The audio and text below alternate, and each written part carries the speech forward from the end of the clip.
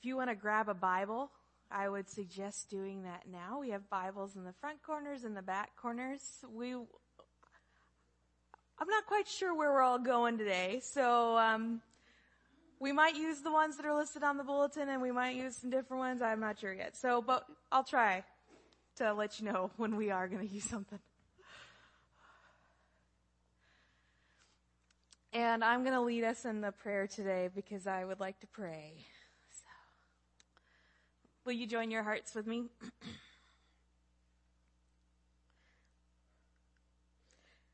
Lord Jesus, we recognize that every time we open your word, we are only getting a piece. We are only getting as much as we can digest and handle at any time, and yet the bounty that you lay before us on your table in your word is full, and there's no way that we will ever eat our way through it. And so as we come now for just one little meal, we recognize that there will be more for us to learn, more for us to remember, more for us to receive from you. And we ask that you continue to make us hungry to receive that word, that you continue to make us people who can digest it and use what we learn and read and hear and take in to good purposes and use in our life.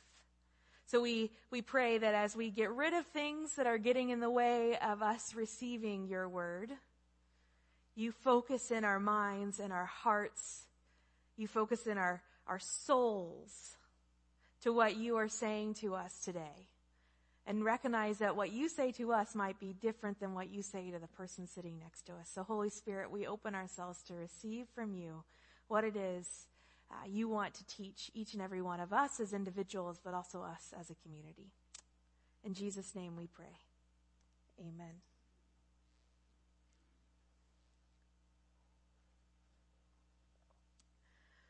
So I'm not sure if you remember this about me, but I was a history major in college. So the idea of talking about why it's important to remember is very close to my heart because it's why I chose to be a history major in college. And I was reminded this week about that. I was listening to a friend of mine who went and took a 2-week course with the historical theologian Mark Knoll at Regent College. And one of the things that my colleague was saying he just really loves is because Mark would be talking about a situation from church history, say the civil rights movement and the way the church was involved in America in that movement. And somebody would say, oh yeah, and that happened because of this. So like the very linear understanding of time and all these steps of things that happened. And Mark would say, well, yes, that's true, but we also need to think about this piece over here. We have to look at many perspectives to understand what happened in a situation. Because on our own, our solitary memories of things are not actually all that trustworthy. More and more in the accounts, eyewitnesses are not being proven to be trustworthy. What is that thing? Testimony givers. There we go.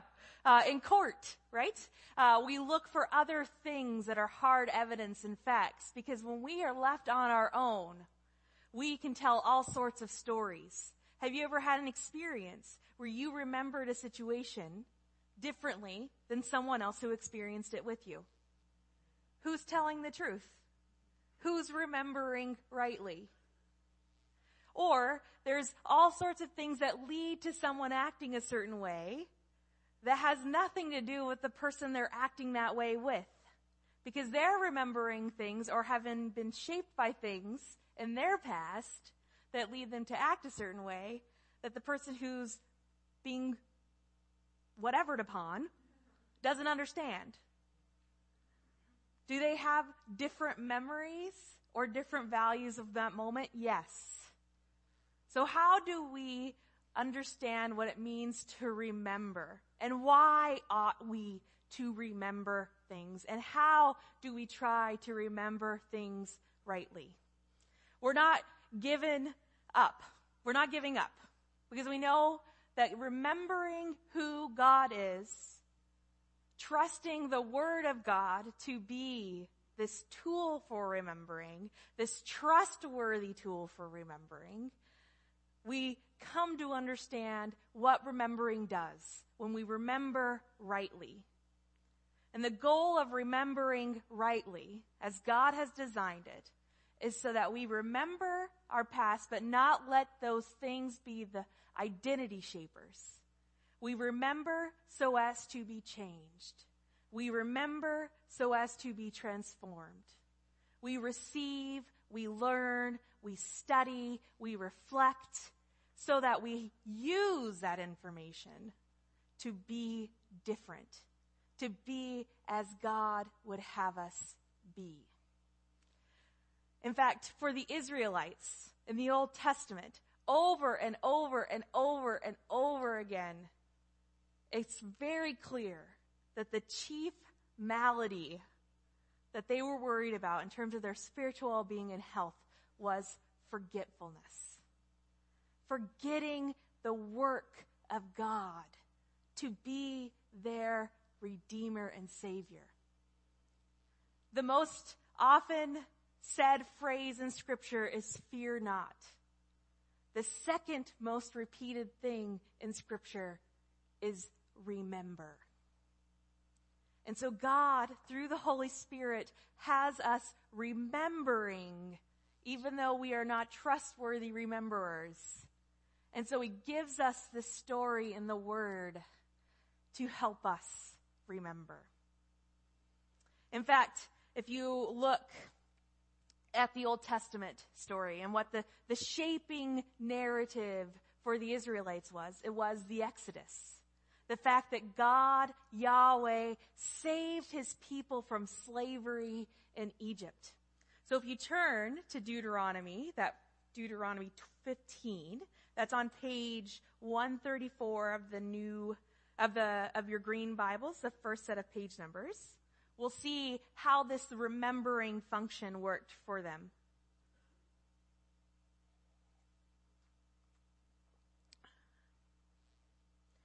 So all of the laws, I should also say this. The fact that there's more to remember than just one piece is seen even in Scripture. We have stories in Deuteronomy and Numbers telling the same period of time story, but with different focuses, using different language, different themes, but telling the same history. And the same for Kings and Chronicles. It's the same time period, but told in different ways, showing us that there's more to remember than just what we think when we first start to think about it. We'll get to the New Testament in a moment. So Deuteronomy 15, verse 12. If a member of your community, whether a Hebrew man or a Hebrew woman, is sold to you and works for you 6 years, in the 7th year you shall set that person free. And when you send a male slave out from you, you shall not send him out empty-handed. Provide liberally out of your flock, your threshing floor, and your winepress, thus giving to him some of the bounty with which the Lord your God has blessed you. Remember that you were a slave in the land of Egypt, and the Lord your God redeemed you. For this reason, I lay this command upon you today. So remember and be commanded. So obey this command of God. And what's the picture that's described there? Is that not the picture of what the Israelites experienced as they were leaving Egypt? God providing to them the bounty of the spoils of their exodus. When the Egyptians gave them riches, gave them property to take with them as God delivered them from the hands of the unjust situation they were in. So remember that you were slaves in Egypt, so that when you have slaves, you will remember that it was God who delivered you, and you will act with more justice and mercy and kindness than you received when you were slaves. Remember that God has delivered you not for your gain, but so that you can be the blessing that God has always designed His people to be. A blessing to the nations. Miroslav Volf lays out the Exodus and Jesus as these two grand narratives for the people of God. The two stories that we hinge our remembering around. And it makes sense. He says that in the Exodus, we learn and are remembering that we are people who have been delivered by God.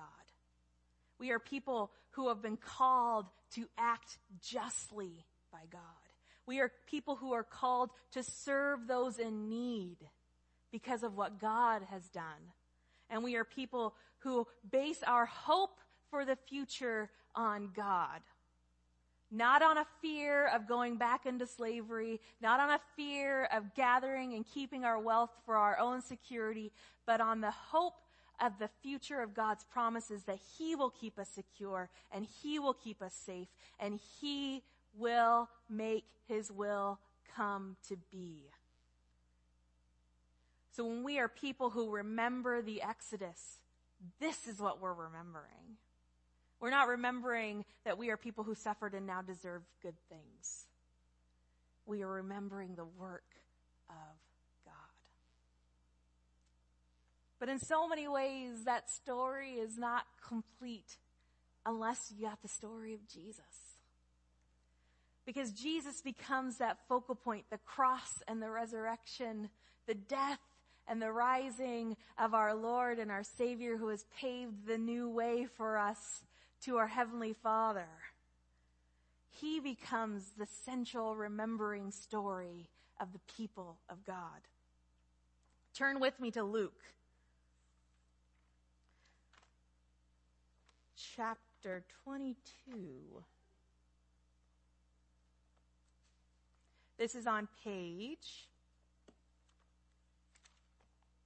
66 of the new set of page numbers. So in the New Testament.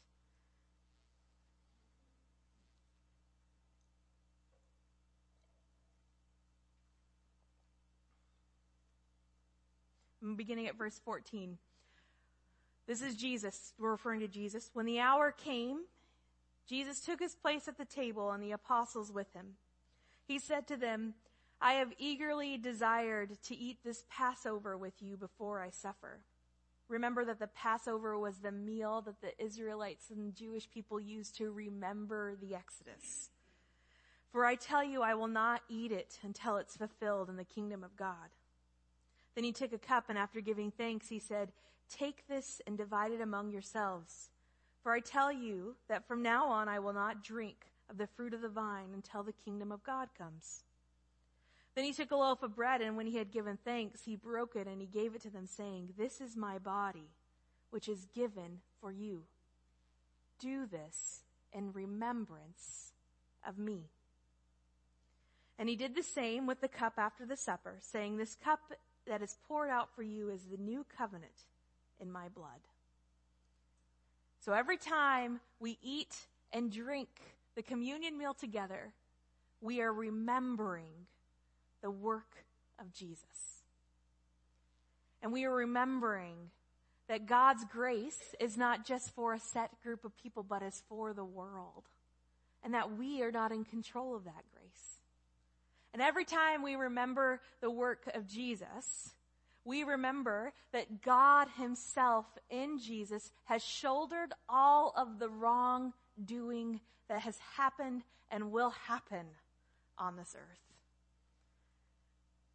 But not just shouldered it, has condemned it,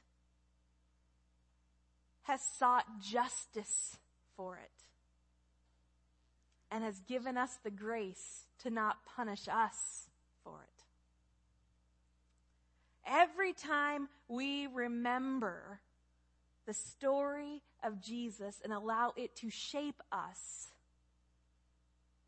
we are reminded that the work of God's redemption leads us to the work of God's reconciliation. And so we remember Jesus, and we are not satisfied to let sins just go by.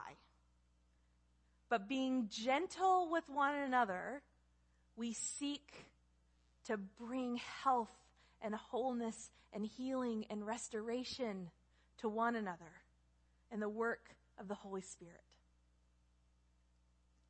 We don't just settle for saying your sins are forgiven, but we seek to do as Jesus would have us do. To love one another. To reconcile with one another. To seek the unity of peace with one another. To grow in maturity into Christ, who is our head. And if we don't remember these things correctly, we will not grow into that maturity. We'll be happy to rest on the death of Jesus for our forgiveness, but we will not remember what it's like to be refugees. We will not remember that that is our story. We will be people who will be satisfied to sit in the pews while hundreds of thousands of people are displaced around the world. We will be people who are comfortable to sit and be glad that our sins are forgiven and won't know what to do with the Truth and Reconciliation report. We will be people who will be glad to know that Jesus loves us, but we will not know what it means to love our neighbors as God loves them. Because it's one thing to know that you're saved, and it's another to work for reconciliation as Jesus does in the world. Miroslav Volf writes that reconciling or remembering rightly is work. That it requires commitment and discipline. So that with the help of Christ living in us, we can live in a way that resonates what is best in our humanity by imitating the God who loves the ungodly. Who loves and yet condemns and acts justly. Who does not whitewash the effects of sin in the world, but seeks to heal people from the effects of sin in the world. God does not command us to do as he does in the sense of forgetting the wrongs that have been done to us. But he does command us to forgive one another and to seek the well-being of our neighbor.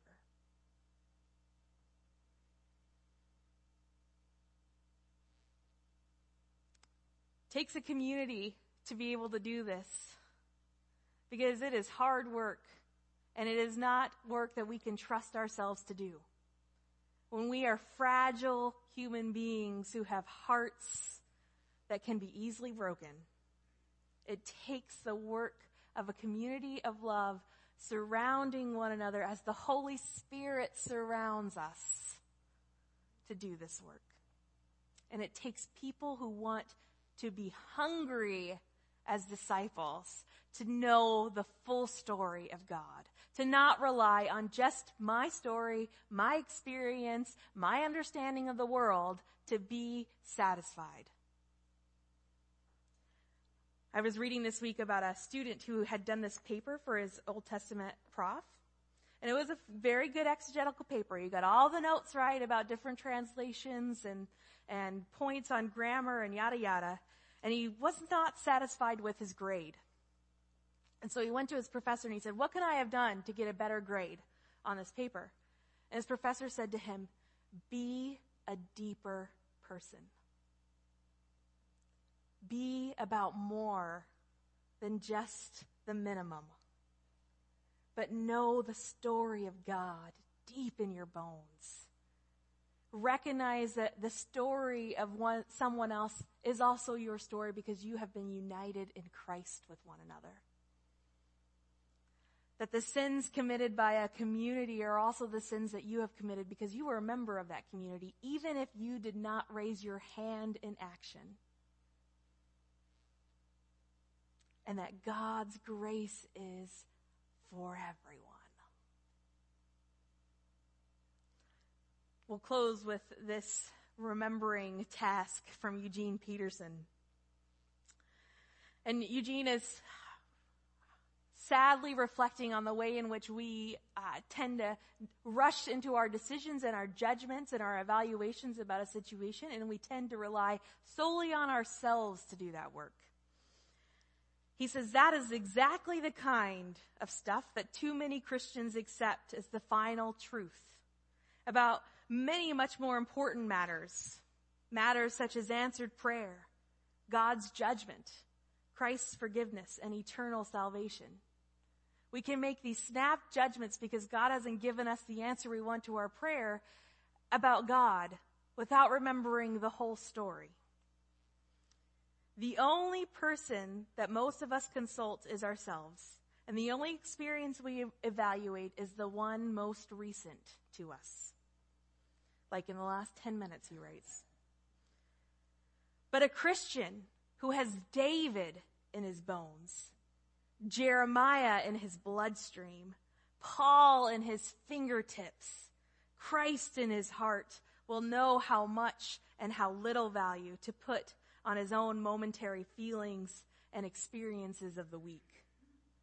To remain willfully ignorant of Abraham wandering in the desert, the Hebrews enslaved in Egypt, and David battling the Philistines, Jesus arguing with the Pharisees, and Paul writing to the Corinthians is like saying, I refuse to remember that when I kicked that black dog last week, he bit me in the leg.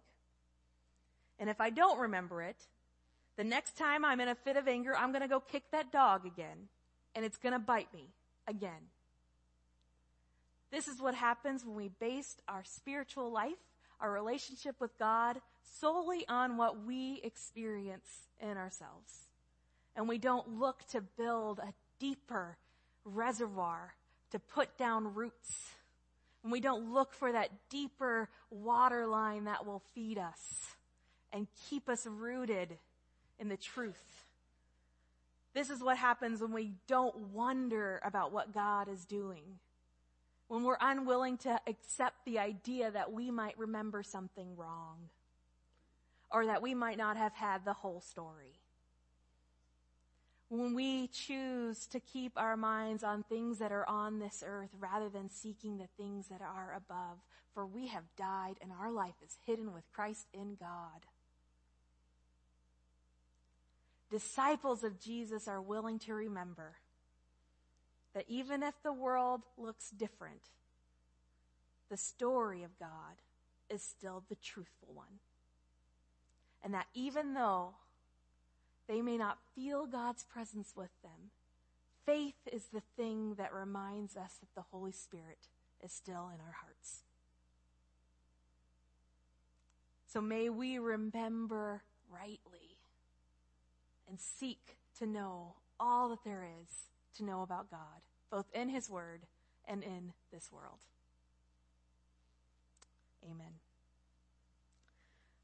Lord Jesus, we thank you. We thank you that the fact that your word shows us the Gospels, no less, that there is more to remember than just a linear set of events, but that there is deep meaning to return to lessons and stories and pictures and historical events.